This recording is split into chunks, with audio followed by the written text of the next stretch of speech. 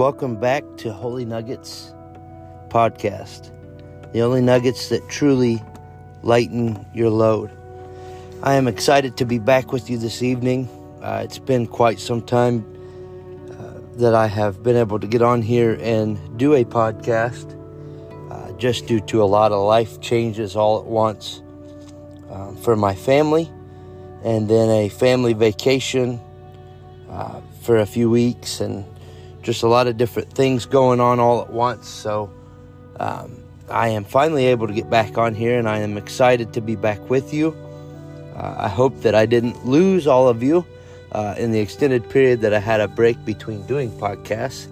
I'm appreciative of each and every one of you that tune in, have listened or re-listened. Several of my older podcasts have been re-listened to over and over again.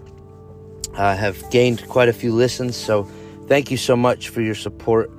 Thank you so much for believing in this podcast, believing in me, supporting me and this ministry.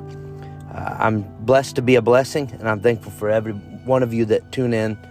And you know what? I'm thankful for those that haven't yet. There'll be those that will discover this podcast later on, or things like that, and I'm just excited for the fact that there's an opportunity for you to listen at all at any point in time. I wanted to discuss a thought this evening that I have had in my mind for quite some time, and I'll give you the subject first. But I wanted to discuss the subject called When You're Going Under. When you're going under. All of us have been at a certain point in life, whether it has been situations that have inundated us, overtaken us, beat us down, struck us down, whatever the case may be, whatever that we have been through in life and situations, there are things that make us feel like we're going under. Folks have dealt with lots of different circumstances, bankruptcies, shortcomings with money, loss, physical loss, loss of loved ones or friends or coworkers or people in your life. We all experience things in our life where it feels like we're going under. Even just in life choices, life situations, things that we're in the valley of decision, or whatever we may be. Maybe you're one of those that you're getting ready to change jobs or change careers completely.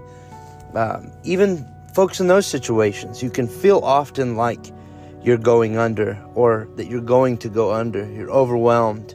I know for myself right now, we're trying to get our house sold, and we have an accepted offer, but we're just trying to get from that to the closing of the house, and that can be quite stressful. It can be a trying time for a lot of people. I am thankful that everything has gone pretty well so far. Thankful for the hand of God in the situation. However, in the midst of that, when you're going under, just wanted to be somebody's reminder tonight that there is always hope in the midst of your situation. There's always hope in the midst of when you feel like you're going under. Hopelessness.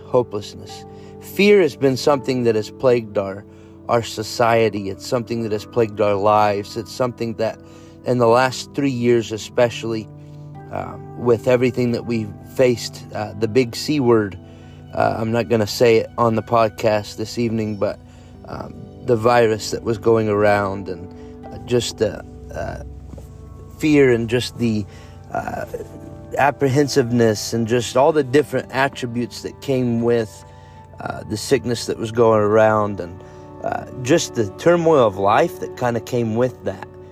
The uncertainties of the financial markets now, and the banking systems, and there's just a lot of things that make you feel like you're going under. And companies have even dealt with this, with going under. But the enemy of your soul would like nothing better than to take you from that fear to hopelessness. Hopelessness is what drives someone to the point where they feel like their life is of no value any longer. The hopelessness is something that drives somebody to the point where they feel like there's no return. They can't recover. Nothing's going to change. Nothing's going to happen. Nothing's going to break through. No difference is going to be made. There's just no hope. Hopelessness is just a lack of hope. And he would like nothing better than to take your ability to have hope away.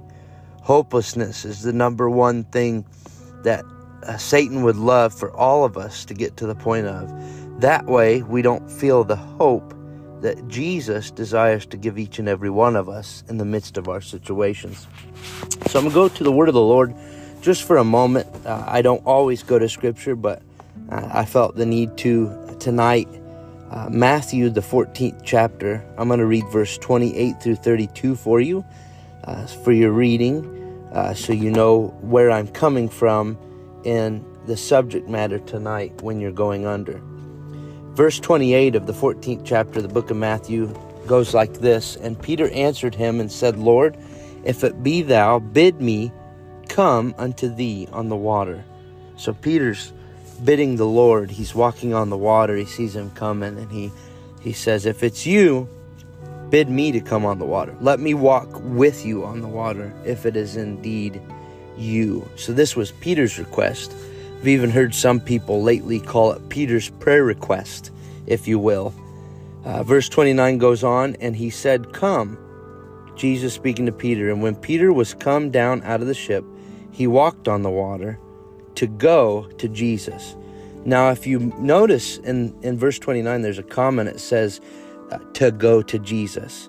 So the intent was to go to Jesus. He wanted to get to where he was. He wanted to be where he was at, dwell where he was at, whatever the case may have been. Verse 30, but when he saw the wind boisterous, he was afraid, and beginning to sink, he cried, saying, save me.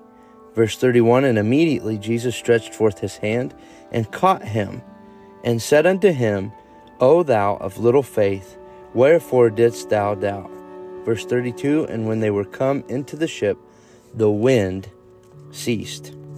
Now, if you notice two things here, the Bible does not say that Peter took his eyes off of Jesus. He may have, he may not have.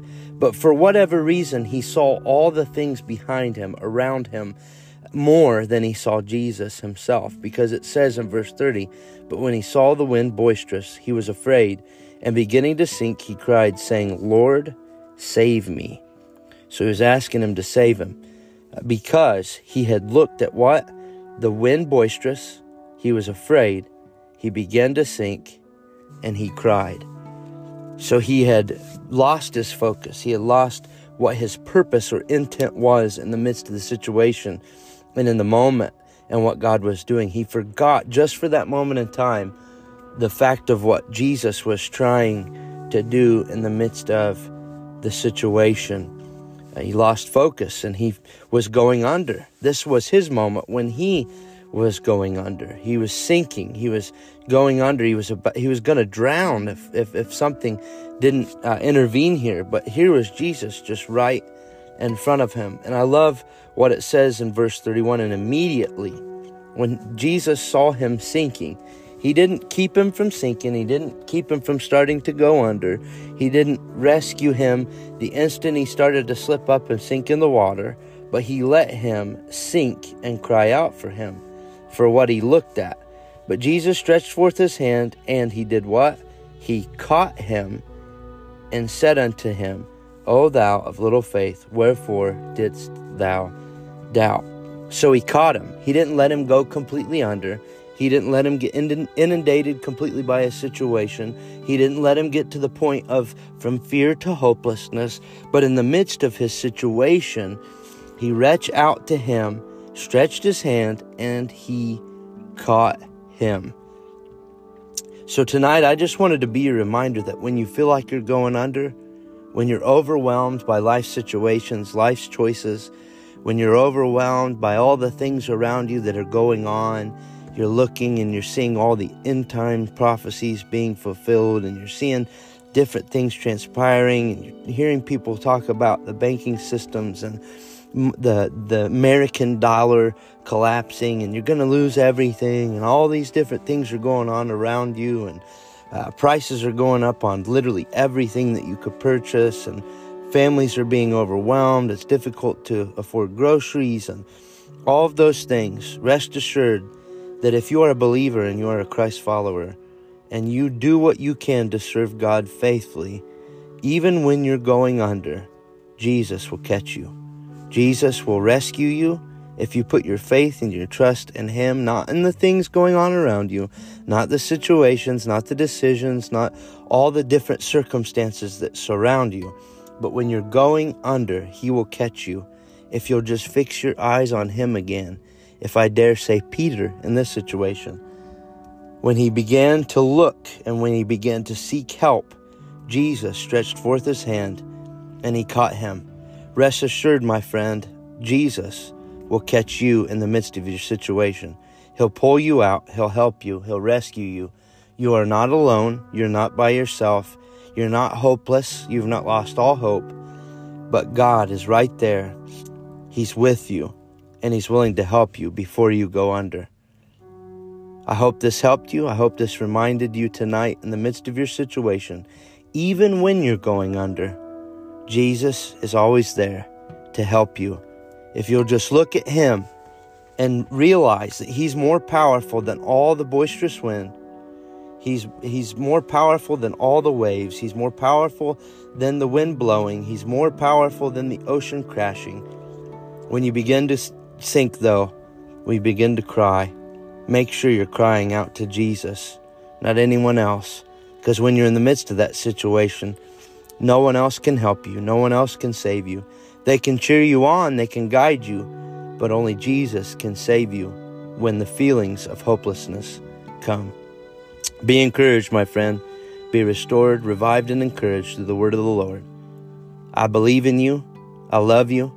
Thank you so much for listening to Holy Nuggets, the only nuggets that truly lighten your load. God bless you.